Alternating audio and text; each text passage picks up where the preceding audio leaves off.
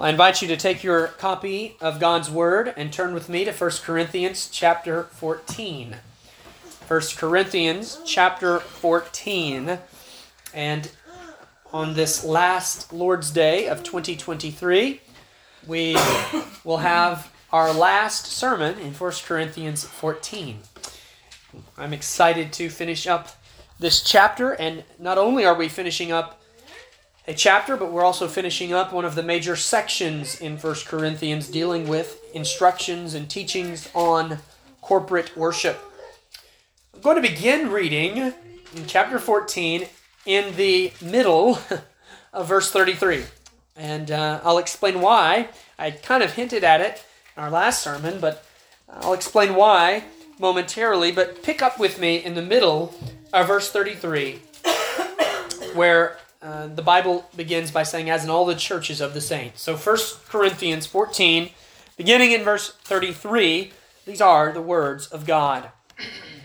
As in all the churches of the saints, let your women keep silence in the churches, for it is not permitted unto them to speak, but they are commanded to be under obedience, as also saith the law. And if they will learn anything, let them ask their husbands at home, for it is a shame for women to speak in the church. What? Came the word of God out from you, or came it unto you only? If any man think himself to be a prophet or spiritual, let him acknowledge that the things that I write unto you are the commandments of the Lord. But if any man be ignorant, let him be ignorant. Wherefore, brethren, covet to prophesy, and forbid not to speak with tongues. Let all things be done decently and in order. This is part 2 of a 2-part message entitled Order in the Church. As we come to the end of chapter 14, Paul is finishing up a series of practical instructions that all pertain to orderliness in the public worship of God.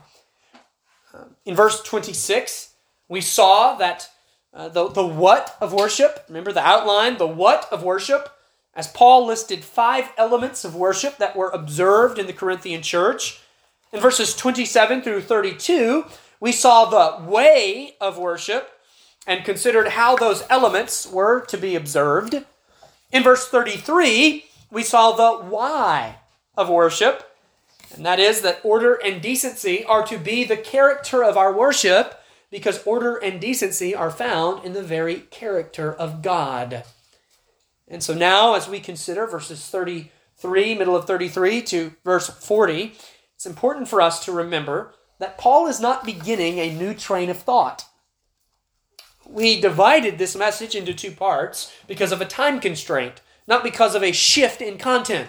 So really, you have to read this section, you have to read these passages of Scripture as one train of thought that began all the way back in the beginning of the chapter, but really even before that, because 34 through 40 is part of the broader discussion in chapter 14, but chapter 14 is part of the broader section on the public worship of God that really began all the way back in chapter 11. So we've been looking at this subject for a very long time in 1 Corinthians. About as long as it takes us to get through 3 chapters around here, which sometimes can be a while when you're in these meaty and weighty epistles. Now, I remind you of this because, as I said in part 1 of this message, if we don't give proper recognition to the context of this passage, we will not be able to rightly understand and apply it. Now, the key verse for identifying the context comes to us from a phrase in verse 26 that is then echoed again in verse 34. Notice in verse 26, Paul begins by saying, when ye come together. And then in verse 34, he reaffirms this context, and he says, in the churches. There's the location, there's the context of these instructions. When you come together in the churches, that's when these instructions apply to us. Therefore, we must interpret and apply this passage as a set of instructions for the church assembling for the purpose of worship. Now, the end of chapter 14, the passage we're looking at this morning, poses a number of exegetical challenges. I typically don't give you too much of the ingredients, so to speak. You know what I mean by that? You know, when you prepare a meal, you have ingredients. You have, you know, maybe some raw eggs and some raw meat and some butter and some flour. You would never think of serving that up on the dinner table, right? No, you must prepare it. You must mix them together and put them together and cook it, and then you can serve a meal. Well, sadly, there's a lot that's called preaching that really is not preaching. It's just presenting ingredients.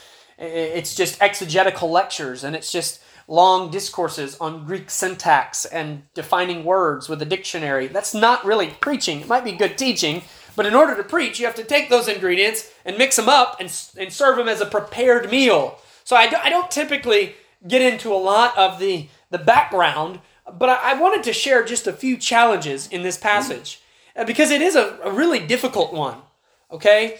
Aside from the fact that this passage deals with a very unpopular subject in our modern culture, it's also a difficult passage to interpret. Let me point out just a few of those things. Number one, where does this text even begin? You noticed I began my reading in the middle of verse 33, and I ended my exposition last time in the middle of verse 33. That's because there's a real question about where the phrase, as in all the churches of the saints, actually belongs in the text. Should it be at the end of verse 33? For God is not the author of confusion, but of peace, as in all the churches of the saints. Should it be there? Or should it be at the beginning of verse 34? And the original Greek doesn't give us much help here because Paul did not write his epistles with chapter and verse divisions. And Greek did have some syntactical things that kind of function the way punctuation works, but their punctuation was not the way our punctuation worked today. This would be solved for us if Paul had English periods and could have just put it where he wanted it to be, and then we'd know for sure. But there's no textual variant either, by the way. So some Bibles will translate it with that phrase at the beginning of 34, some at the end of 33, but there's no textual variant. So it really creates a problem for us because looking back to the originals doesn't give us much help. We have to really make this decision based on the context of the passage. So that's one of the difficulties that I had to sort through and figure out in approaching this passage. Secondly, there's something in this text called a transposition. Okay, what is a transposition? Well, a transposition is a variant, it's a textual variant, but it's not a different word. It's actually when a phrase or a verse is in a different location. A few manuscripts actually place verses 34 and 35 at the end of the chapter following verse 40. And there are scholars who use these manuscripts as evidence to argue that verses 34 and 35 were not actually Pauline. That is, Paul didn't write them. Somebody else came in and added them in later. They argue that Paul didn't write these verses, therefore they are not authoritative because they aren't Scripture. Right? If Paul didn't write it, if somebody came in and put it in later, then it's not Scripture. Now, who do you think would favor such an argument?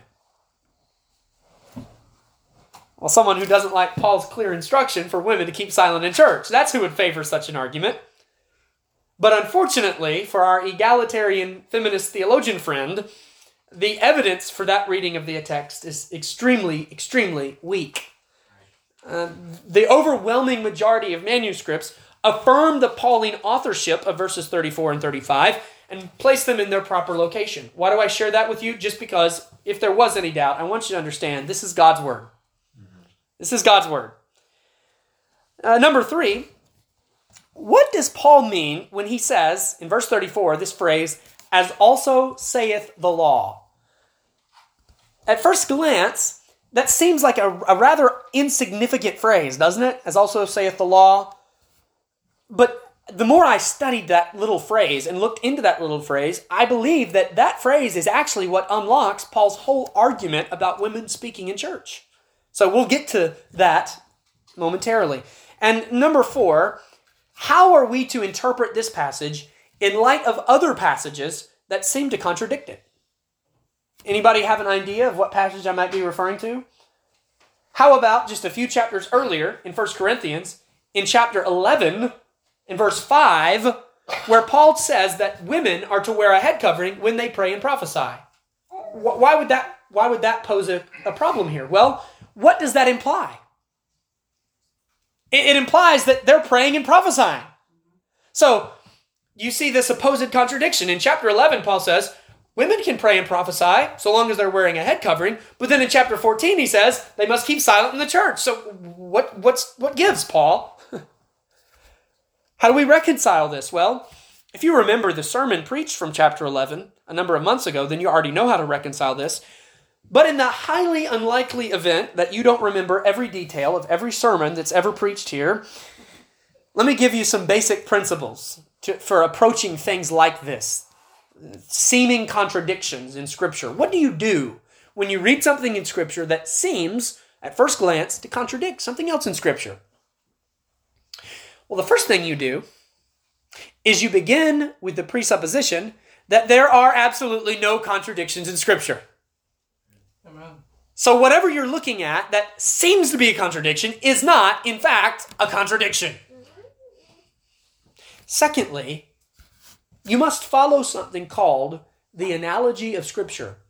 If you want to sound fancy and use the Latin term, it's the analogia scriptura. The analogy of Scripture is simply the rule, it's an exegetical, interpretive rule that says that Scripture is the only infallible and final interpreter of Scripture. Amen. So we use Scripture to interpret Scripture. And we use the more clear parts of Scripture to interpret the more unclear parts.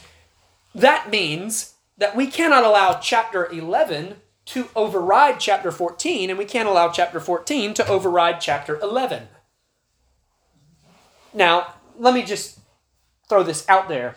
And I'm kind of giving you a behind-the-scenes look. You know, if you were trying to preach this passage and you were trying to figure out how to make sense of that, one of the questions you would ask here, okay, I've got chapter 14, I've got chapter 11, they seem to contradict. Using the analogy of Scripture, which presents the most clear statement of its position?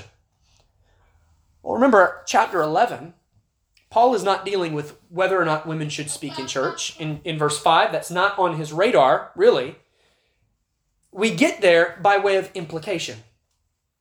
But in chapter 34, Paul is not, or in chapter 14 in verse 34, Paul's not implying anything. He's stating something.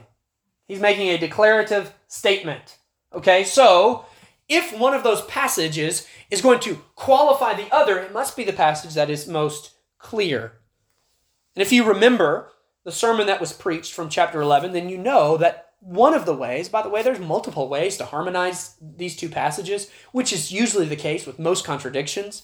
But one of the ways, probably the way I think it's the way I preached it, right? I just got on to you for not remembering. I guess I should know. But one of the ways that harmonizes these two passages is understanding 11:5 when she prays or prophesies as participating in prayer and prophecy, right?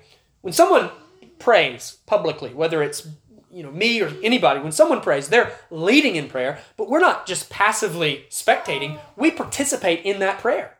As we listen along, as they lead us in prayer, as our spirits join in that prayer, we might not make any verbal sounds, but we participate.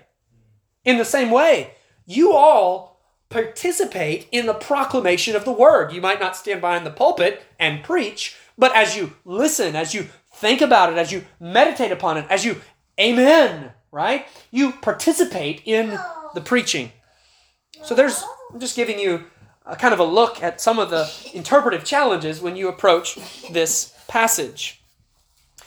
But now let's actually just dive into this text and look at what Paul is saying to us here and try to answer the other challenges along the way.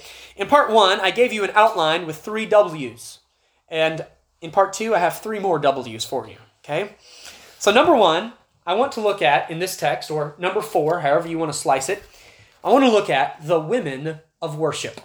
The women of worship. Paul begins, "As in all the churches of the saints, let your women keep silence in the churches, for it is not permitted unto them to speak, but they are commanded to be under obedience, as also saith the law." Well, let me give a brief word about the proper location of this phrase, as in all the churches of the saints. I know you can't wait for me to get to this whole let the women keep silence, but I'm just going to let the tension keep building. Maybe I'll run out of time and won't have to preach it. Let me give a brief word about this phrase, as in all the churches of the saints. I lean towards this phrase as belonging to the instruction of letting the women keep silent in the church. And I say I lean that way because it's really difficult to figure out where this phrase really belongs. Not only, as I said earlier, was the New Testament written in Greek without chapter and verse divisions, but most of the New Testament was also written in what is called an uncial manuscript. An uncial is a manuscript with no spaces, with all capital letters. It's very difficult to read. Even someone who studies Greek has a hard time reading it. And the reason why is because paper was short. They didn't have all this extra paper laying around, so they wouldn't use spaces. It's a waste of space, literally a waste of space. So they would write all caps, no spaces, no divisions, no breaking it up. And so it really takes serious scholars who came along later to figure out where the divisions were in the text. And so it's difficult to figure out exactly where this phrase belongs. Now, let me say this to you. It's true in either place. I mean, isn't it true that God is not the author of confusion but of peace in all the churches of the saints? That's true. Mm-hmm. And is it not true that the women should keep silent in all the churches? Is this a custom? Is this a contextual instruction that only applied to Paul's day? Or is this a universal principle? Well, we'll see that it's a universal principle. So it's true no matter where you put it. But I lean to seeing this phrase as belonging to the sentence in verse 34 for mainly this reason. Because that structure parallels Paul's argument in chapter 11 and verse 16, where he appeals to custom, the custom of the churches, when he's teaching on the head covering. It's almost as if, gender roles and teaching on gender roles and the proper behavior of men and women, it's not just a controversial subject in our day. It was controversial in Paul's day too. And it's as if Paul knows that this is such a controversial and sensitive subject, so he's going the extra mile to prove what he's teaching and to give support and argumentation for what he's teaching. So he appeals to the universal practice of Christian churches as an argument for his teachings on the proper behavior of men and women in the worship of God. And this is something he does all throughout 1 Corinthians chapter 11 and chapter 14, especially because one of the issues with Corinth was their pride in thinking that they were above. And we'll see that explicitly later in this passage, thinking that they were above what everybody else was doing because they had attained to some higher level of spirituality. And Paul says, no, you are a church just like every other church, and the same principles that every church must follow, you must follow. Now, remember that the word church does not refer to a building, right? It's not let the women keep silent in the church building. And that's a rather silly interpretation. So what Paul is saying to the Corinthians is this: just as women remain silent in other churches when those churches assemble for worship, so too should your women also keep silent. Kind of implies too that perhaps one of the problems in Corinth's worship, which there were many, they had the unbridled use of tongues, they had the awful use of prophecy. Perhaps one of their problems also were women who were speaking out in the public assembly. So this is a universal teaching that applies to all churches in every age, and that includes Corinth, and that includes us. So now that we've looked at the nature of this instruction, let's consider what this verse requires. Okay, what does it mean for the women to keep silent in the churches? Okay, well, obviously, this cannot be an absolute, unqualified command. It just simply cannot be. Why? Well, because that would prohibit women from doing several things that they are elsewhere commanded to do in worship. If this was an absolute, unqualified command, what would that mean? Well, that would mean no singing, right? That would mean no amening, right? That would mean no participation in responsive readings, for reading scripture responsively, for reading the catechism responsively. Can't do that because you have to keep silent in the church. Is that what Paul's teaching? Is this an absolute unqualified command? Well, if it was, then there really would be a contradiction in Scripture. Because elsewhere, he commands women to use their voices in corporate worship when they participate in singing and in the amens and the corporate saying of the amen and in responsive reading and in other things, right? So when Paul says that it is not permitted for women to speak in church, we must ask the question, what kind of speaking is he talking about? What kind of speaking? And that question, I'm going to argue, is answered for us in the little phrase at the end of the verse, as also saith the law. Now, when Paul speaks of the law, he's referencing what? He's referencing the Old Testament, right? That begs an important question, doesn't it? Where does the Old Testament teach that women are to be silent in the New Testament church? That was the question that was rattling in my brain as I read this phrase, as also saith the law. Where in the law, Paul? Wish you would have told us. Sometimes he does. Sometimes he'll say, as it is written in the law, and then he quotes the passage, and then we don't have to do this word search. But thank God for scholars that put together good reference Bibles. And if you have a reference Bible sitting in your lap right now, and you look at verse 34, do you notice any Old Testament references? Well, you might notice Genesis 3:16. Now we have a trail to follow. But it's kind of disappointing because you turn to Genesis 3:16 and you read this. Unto the woman he said, I will greatly multiply thy sorrow and thy conception. In sorrow thou shalt bring forth children, and thy desire shall be to thy husband, and he shall rule over thee. And then you say, what does that have to do with women keeping silent in the church? Why is that a reference to verse 34, 1 Corinthians 14? Well, here's a good principle of your study. When the first reference doesn't bring clarity, keep referencing. And what you'll find is that there's also a reference to Genesis 3:16 that will take you to 1 Timothy 2. Now we finally are starting to see some daylight at the end of this long exegetical tunnel. Because if you turn, and please do turn with me to 1 Timothy 2,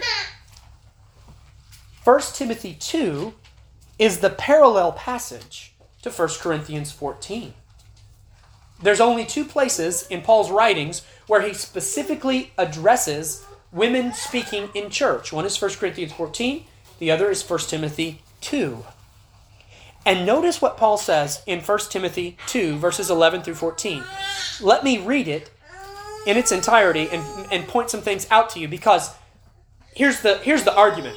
Paul is giving the exact same teaching in 1 Timothy 2 as he gives in 1 Corinthians 14. It's just that in 1 Timothy 2, he gives a more expanded, full, comprehensive version of that same teaching. So notice 1 Timothy 2, beginning in verse 11. Paul says this, let the woman learn in silence with all subjection.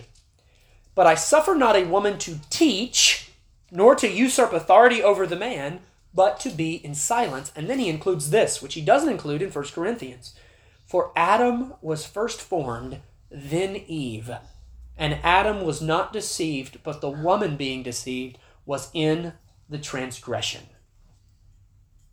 So he says in 1 Timothy 2, the same thing he says in 1 Corinthians 14, but he gives some more qualifications. He gives some more clarification. He defines what he means by learn in silence with all subjection. The silence that women are commanded to have in church is a silence that prohibits them from teaching and usurping the authority of men. That's the silence that they're commanded to have in the church. In other words, he's forbidding them from preaching. That's what he's forbidding them from doing. It's not an unqualified universal prohibition of all speech. It's a prohibition of teaching in a mixed assembly. And notice that Paul roots these instructions in 1 Timothy 2 in the narrative of creation and the fall. Now, you might think this is a strange argument, right? Why can't women preach? Well, because of what happened in the fall. What do you mean, Paul? Well, because And this is Paul's argument. Because it was the woman who was deceived by the serpent in the Garden of Eden. Okay? So are you saying, Paul, that because she was deceived, now she's punished and one of her punishments is she can't preach? No, I don't think that's what Paul's saying. Rather, and by the way, I also don't think, as I've heard some interpreters say, that women shouldn't teach because women are more gullible. I mean, just look what happened in the garden. She fell for that lie that the serpent gave, so she doesn't need to be teaching. I sadly have known some men that were pretty gullible. Okay? I don't think that's what Paul's saying either. Here's what I think Paul's saying. I believe Paul is referencing Genesis 3 and the fall narrative in reference to the woman's silence in church to argue that women ought not teach men in church because it goes against the way God designed both of them as men and women and the specific gender roles he gave to each sex. The man was designed to be the leader. The man was designed to be the teacher of his wife. The man was designed to be the protector of his wife, to be the guardian over not just her physical well-being, but also her spiritual and intellectual well-being. And he failed at that job in the garden.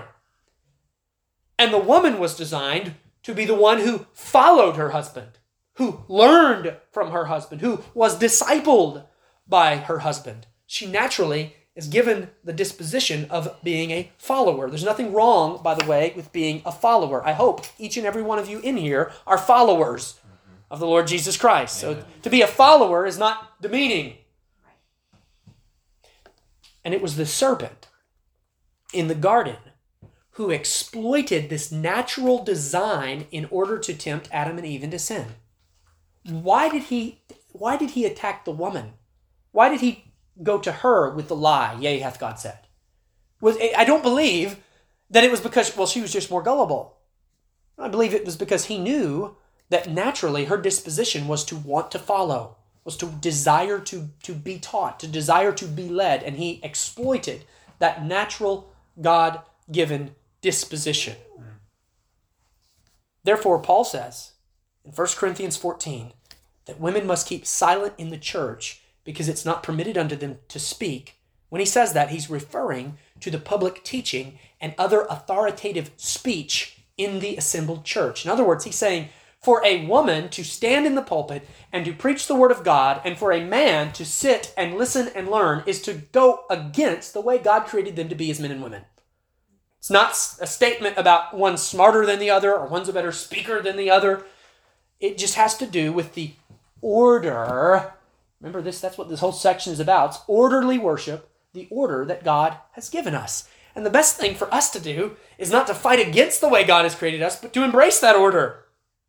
To embrace that order. Women are to sing in the church. I believe they are to say amen. I know pastors that disagree. I think they're wrong.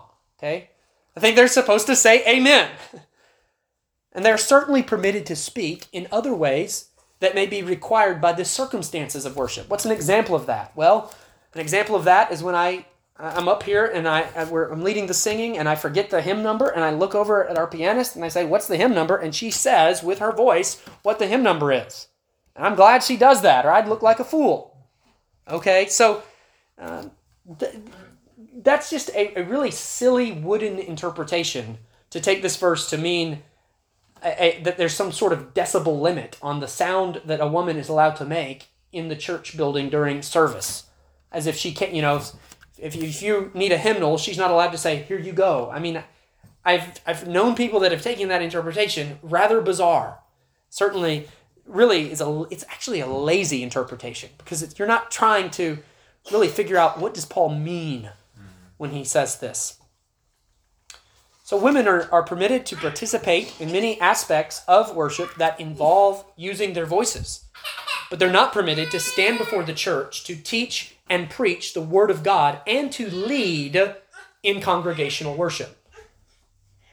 Because to proclaim the word of God is to speak from a position of authority that is contrary to her God-given position. And this is not to say, by the way, this is another thing that makes this text difficult. Because this is not to say, by the way, that there were no women in the first century with the gift of prophecy. Joel 2 in verse 28 tells us, "And it shall come to pass afterward that I will pour out my spirit upon all flesh, and your sons and your daughters will prophesy." What do you do with that, huh? I mean, can we say, oh, well, women didn't prophesy in the church because no women had the gift of prophecy? That's not what the Bible says. There were women with the gifts of tongues and with the gift of prophecy, but they were not permitted to exercise these gifts in the assembly of the church. That has to be what Paul is saying here. And he puts similar limitations, does he not, on men who had the gifts of tongues and prophecy. You couldn't, if you had the gift of tongues as a man, that didn't just automatically give you the right to use it in worship. You could only do it in the way that Paul instructed you to be able to do it. Well, here's the real fun thing about the interpretation of this verse that I'm giving you. The real fun thing is that it makes people on both extremes mad at you, right? Because the crowd that advocates women pastors, they certainly don't like what these verses teach. And by the way, which, I am spoiled, ecclesiastically spoiled, to be in such a wonderful church with such wonderful people. And sometimes I'm a little bit oblivious to things that go on in other places. But just studying for this message, I thought it would be interesting just to look up the statistics. And I did not realize, I knew that there were some churches that were installing women in pastoral roles, but I didn't realize just how common that is becoming very common. And what I'm preaching, to me, doesn't sound very controversial at all, but I imagine in many places this must be extremely volatile and extremely controversial. And that crowd certainly, I didn't wade through the deep waters and figure out how they treat these verses. I don't know what they would do with them other than just cut them out of their Bibles and white out over them, because Paul really couldn't be more clear here, could he? So they don't like what these verses teach, but neither does the crowd that wants to go far beyond what these verses teach to defend a totally unbiblical view of the role of women. I mentioned a few of those abuses, but I've seen these verses used to teach that women are not even allowed to enter into a theological discussion in the presence of men. How do you get there from what Paul says here? By going far beyond and taking Paul out of context. And I've seen these verses used to teach that women are not allowed to voice their opinions in anything to do with church business. How does that jive with the doctrine of individual soul liberty, right? I even saw one interpreter who said that Paul specifically tells women to keep silent in church because women are more chatty than men. And they're more prone to, disrupting the service with their chatter. Again, these are just lazy interpretations. It's just like we read the Bible and we say, well, what do I think it might mean? And that's what I'm going to go with. It reminded me of an occasion I had to preach at another church. And it was a very interesting service because it was the chattiest church that I've ever been in. I'm talking about, I'm trying to preach, and there's people just carrying on full-blown conversations. And let me tell you, it was not just the women. And I remember after the service was over, I had never seen a church clear out faster than that church. It was like the last amen was pronounced. I didn't even get to the back of the building before most of them were already gone. I walked back up to grab my Bible, and we walked out in the parking lot, and me and Abigail were the only car left in the parking lot. And I said to Abigail, wow, this church doesn't do a lot of, because I'm used to this place where we stand around a half hour, an hour, and talk to one another, catch up. And I said, wow, this church really doesn't do a lot of visiting. And she says, well, that's because they did all their visiting during the sermon. And that certainly is a problem, but that's not the one Paul's addressing here. I don't think he's addressing.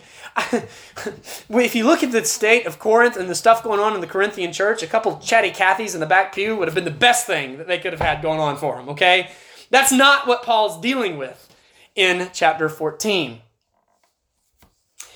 The way that you avoid all of these abuses of the text is to look not only at what Paul says, but why he says it. Why he says it. And he says these things because he's concerned with maintaining order in the church's worship. Okay, so there's my take on 1 Corinthians 14 and verse 34, and I think it's a balanced take. that gives respect to the context of the overall passage. Well, let's look at verse 35. If you understand verse 34, then verse 35 will be pretty straightforward because the same qualifications that apply to verse 34 also apply to verse 35. Paul says, and if they, that's the women in the church, if they will learn anything, let them ask their husbands at home, for it is a shame for women to speak in the church. By the way, uses that word shame. That's a familiar phrase. And when we see that, we should immediately think Paul is referring back to the created order. And any time a man or a woman goes against their created order, they're doing something that's shameful. So how do we make sense of verse 35? Well, if a woman approaches me after the service and says, Pastor, could you explain what you meant when you said da-da-da-da-da in your sermon? Should I reply to her, woman, don't you know that if you want to learn anything, you just need to go home and ask your husband? Is that what Paul is telling me to do in this verse? Sometimes I wish it was, because in our Wednesday night studies, when I ask if anyone has any questions, it's usually my wife that has a question that I don't know the answer to. But verse 35 wouldn't really be much of a help to me, because then she'd just ask me at home and I still wouldn't know. Remember, how do we make sense of this, verse 35? Well, remember the instructions that Paul gives about prophecy earlier in the chapter.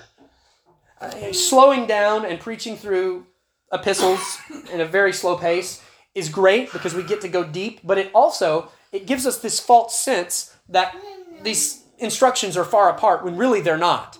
If you were reading 1 Corinthians just in one sitting, you'd read chapter 11, 12, 13, 14 in a matter of a few minutes. So Paul's instructions on prophecy would be very fresh on your mind. And do you remember what that instruction was? Well, one person was supposed to prophesy at a time, but the others were supposed to judge. And sometimes this judgment involved questioning. And sometimes this judgment involved even disputing the message. That was the reason why they were to judge. They were to judge to see whether or not this prophet was really a prophet. You know how you do that today when the preacher's preaching? You should ask yourself, is what he's saying biblical? That's how we know if he's really preaching. And so Paul says, for questions like those that involve a formal disputation or a formal discerning of prophecy, for questions like those are reserved for men, because those questions have to do with the authenticity of a prophecy given publicly in the church and are therefore authoritative in nature. So Paul does not want women entering into arguing and disputing with the prophet in the church. If they heard something that was concerning to them, they could go home and they could ask their husband about it. And then the husband could come back and he could raise that discussion, right? Now, we know that women may have had the gift of prophecy, but verse 34 prohibits them from exercising that gift in the church. Likewise, they may have the gift of discernment, but verse 35 teaches that if they have an authoritative question about something said by a prophet in the church, they should keep their silence and ask their husband at home. Again, verse 35 is not an unqualified universal prohibition of any and all questions. What a silly interpretation that would be if we believed it to be so, right?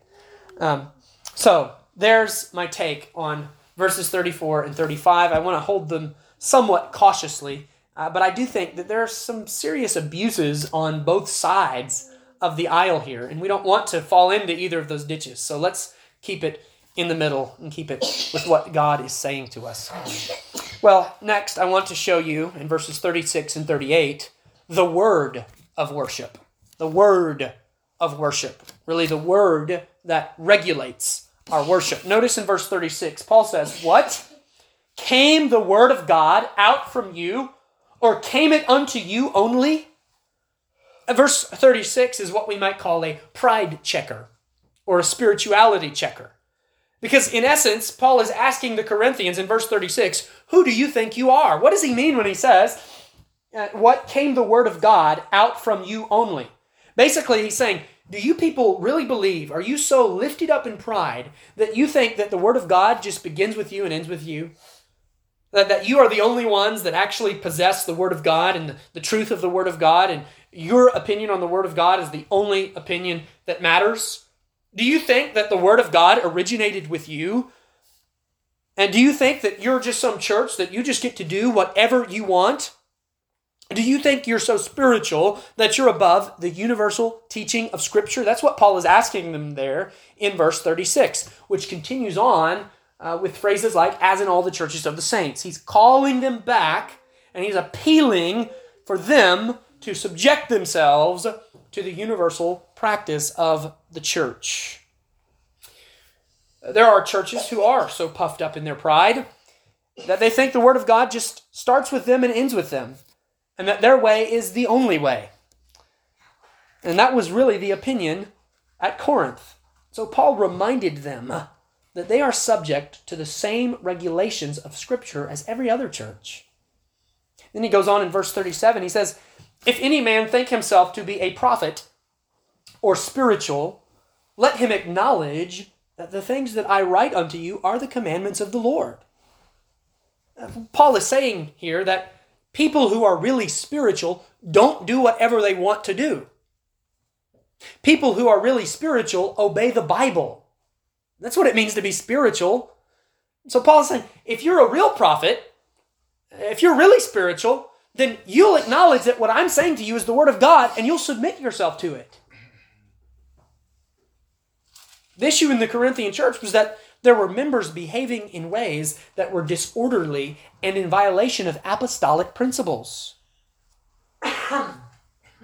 And when the Corinthians were confronted about their behavior, they legitimized it by claiming it was due to their hyper-spirituality. That's a great excuse, isn't it? You act a fool in the church. You disobey the Word of God. You do things that are disorderly and irreverent. And then you're called out on it. You say, well, that Spirit came upon me.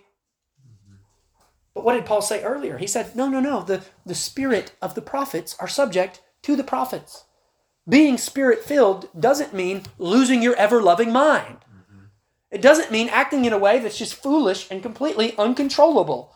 Actually, it's the opposite. A Spirit-filled person will be a disciplined person and an orderly person.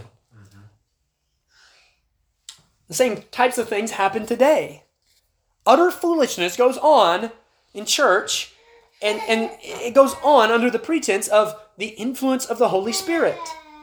It's in worship. It's also in day-to-day life. I remember, I think I've probably shared this with you guys before, and I don't remember the details, but I remember the conversation because I remember how utterly flabbergasted I was when I met a woman who was married to a man and began an affair and then divorced her husband and married the man she was having the affair with. And she's telling this story with a smile on her face saying, yeah, God just led me to this man and the Holy Spirit just led me. And I'm sitting there thinking, the Holy Spirit doesn't lead anyone to commit adultery. I like what Martin Luther said when he said, feelings come and feelings go and feelings are deceiving. My warrant is the Word of God, naught else is worth believing. The Spirit does lead His people. The Spirit does fill His people. But He leads us in accordance with the Word of God. That's true in our personal lives, but it's also true in our worship. So what Paul is saying is that if they were really spiritual, if they were really being led by the Spirit, they would immediately recognize that what he was writing to them was the very Word of God.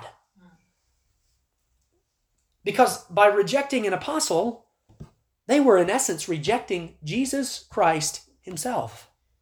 That's what an apostle was. He was one who stood as a direct representative of the risen Lord Jesus. Now there is no preacher today who can say this to his congregation. Maybe a cult leader, but no sound preacher today would say to his congregation, if you reject me, you're rejecting the Lord Jesus. Because no preacher today has that kind of apostolic authority. But here's what is true of the preaching of the Word today. When the Word is rightly preached with accurate interpretation and appropriate disposition, you know what I mean by that? That means you get mad at the message, not just the style or the manner of the messenger.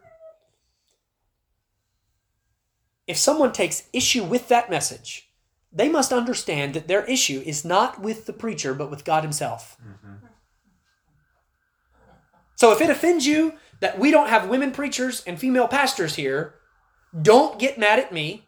Take it up with the one who wrote the book. That's not my rule. When we drafted our Constitution, I'm not the one who put in there, no women pastors, okay? That's God's book. It's His word. I'm just trying my best to follow it. And if it makes you feel any better, there's plenty of things in this book that are offensive to my flesh as well. There's plenty of things that I read in this book that smack me in the face, and they're inconvenient to my pride and my selfish desires. But at the end of the day, I have to ask myself, who am I going to follow? To whom am I going to submit? So I would ask you, really, you could ask this question about any passage of Scripture. Are you happy that these verses are in the Word of God? Not just women, but men too. Are you happy that these verses are in the Word of God? You can't do anything about them being in there, so you might as well get happy that they're in there. And we just need to pray that the Lord would give us not only the grace to be obedient, but also joy in that obedience. Give me joy to embrace who you've made me to be. So there's verses 36 and verses 37. And I love what Paul says in verse 38. He says, "But if any man be ignorant, let him be ignorant." I believe that the primary responsibility of a minister is to preach the Word of God. And good, faithful preaching requires a clear, coherent, logical explanation of the Word being preached. There's nothing I can't stand more than a preacher who is either unable or unwilling to biblically explain and defend his preaching. And if ever I say anything in the pulpit that doesn't add up in your mind or doesn't make clear sense to you, you have every right. You should come and you should say, "Pastor, can you show me from Scripture why you said what you said?" Now, Paul didn't have to make these same concessions, right? Because he was speaking under the inspiration of God. He owed nobody anything.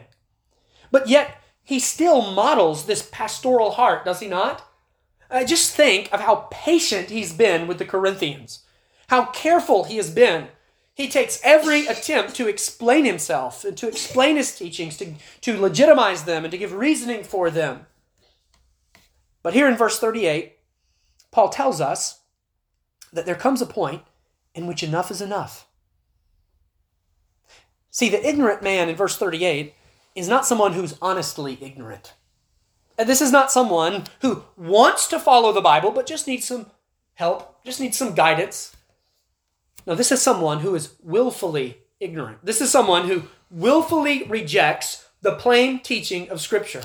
And Paul says here that wranglers against divine authority are not to be endlessly entertained.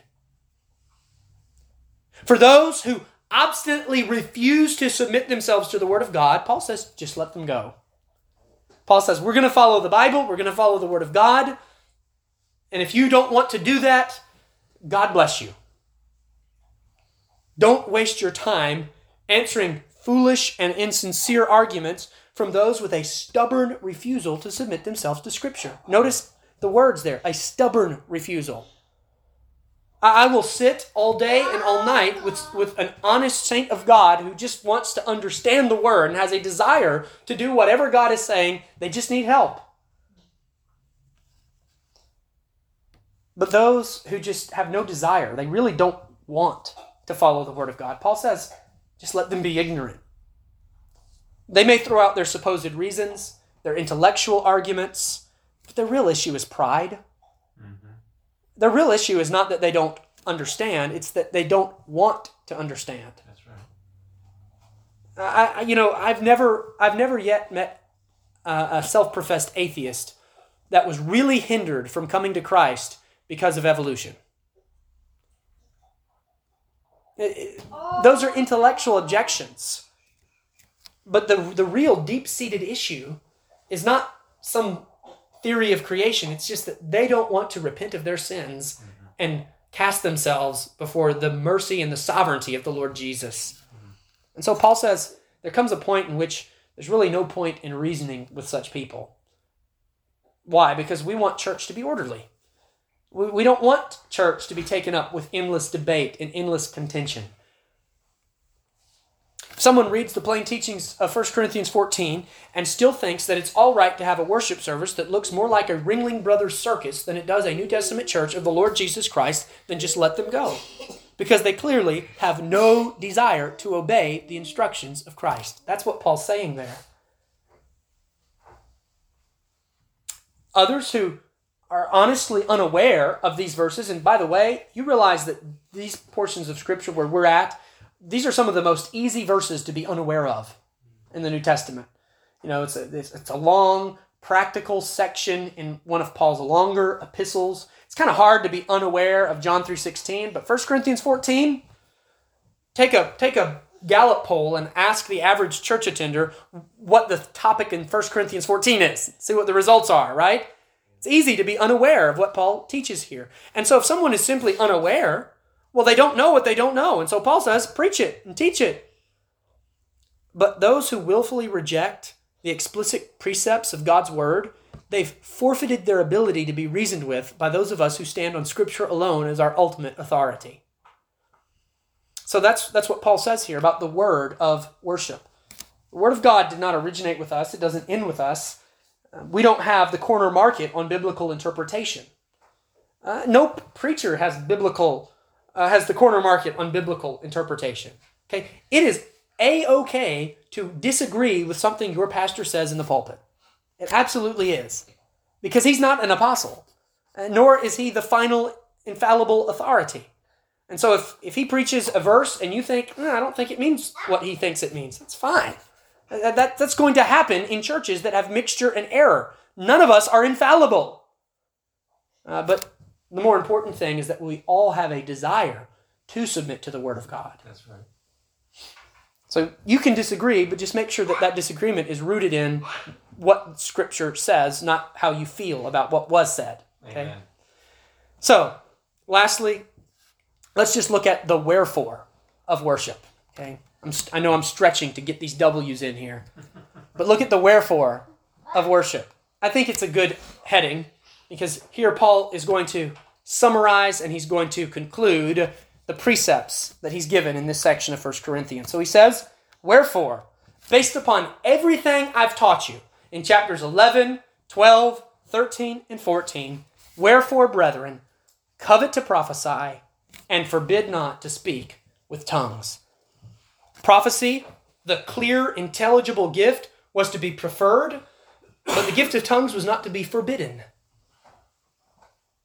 People ask me, because I think I've identified myself in these sermons as somewhat of a mild cessationist, right? And so they'll say, well, Paul says, don't forbid the speaking of tongues. Do you forbid the speaking of tongues? I say, absolutely not. I don't forbid the speaking of tongues.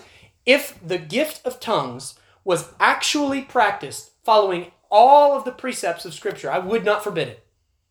But here's my contention. I've never seen that happen. Apart from what I've read about happening in first century churches, every time I've seen the gift of tongues practiced in our modern context, they don't follow these principles. So we don't forbid it. We just insist that it must be done biblically. Well, look at verse 40. He says, let all things be done decently and in order. There is a particular beauty to decent, orderly worship. There's something just that's beautiful about it. It's hard to even really describe it. Charles Hodge says that it is that which excites the pleasing emotion of beauty.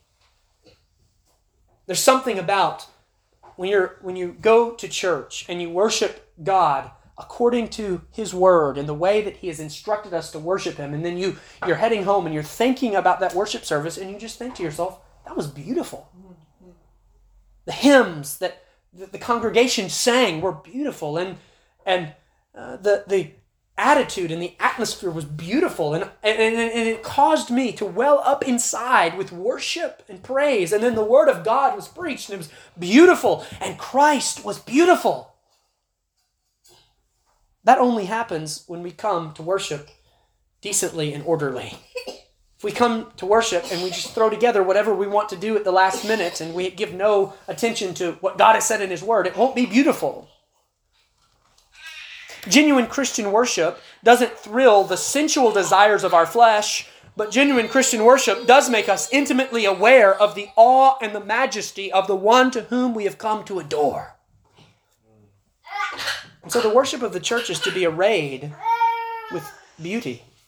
The church should be a harmonious, well-organized body. And we should not be gathered together with each one doing his own thing and thinking only of himself. Rather, we come together for the same purpose, to fix our eyes on our great God of highest heaven. Well, with this sermon, we have concluded another major section in Paul's first epistle to the Corinthians. And I give thanks and praise that we have concluded this section. And I'm very much looking forward to climbing that great mountain that is chapter 15 and considering the wonderful doctrine of the resurrection.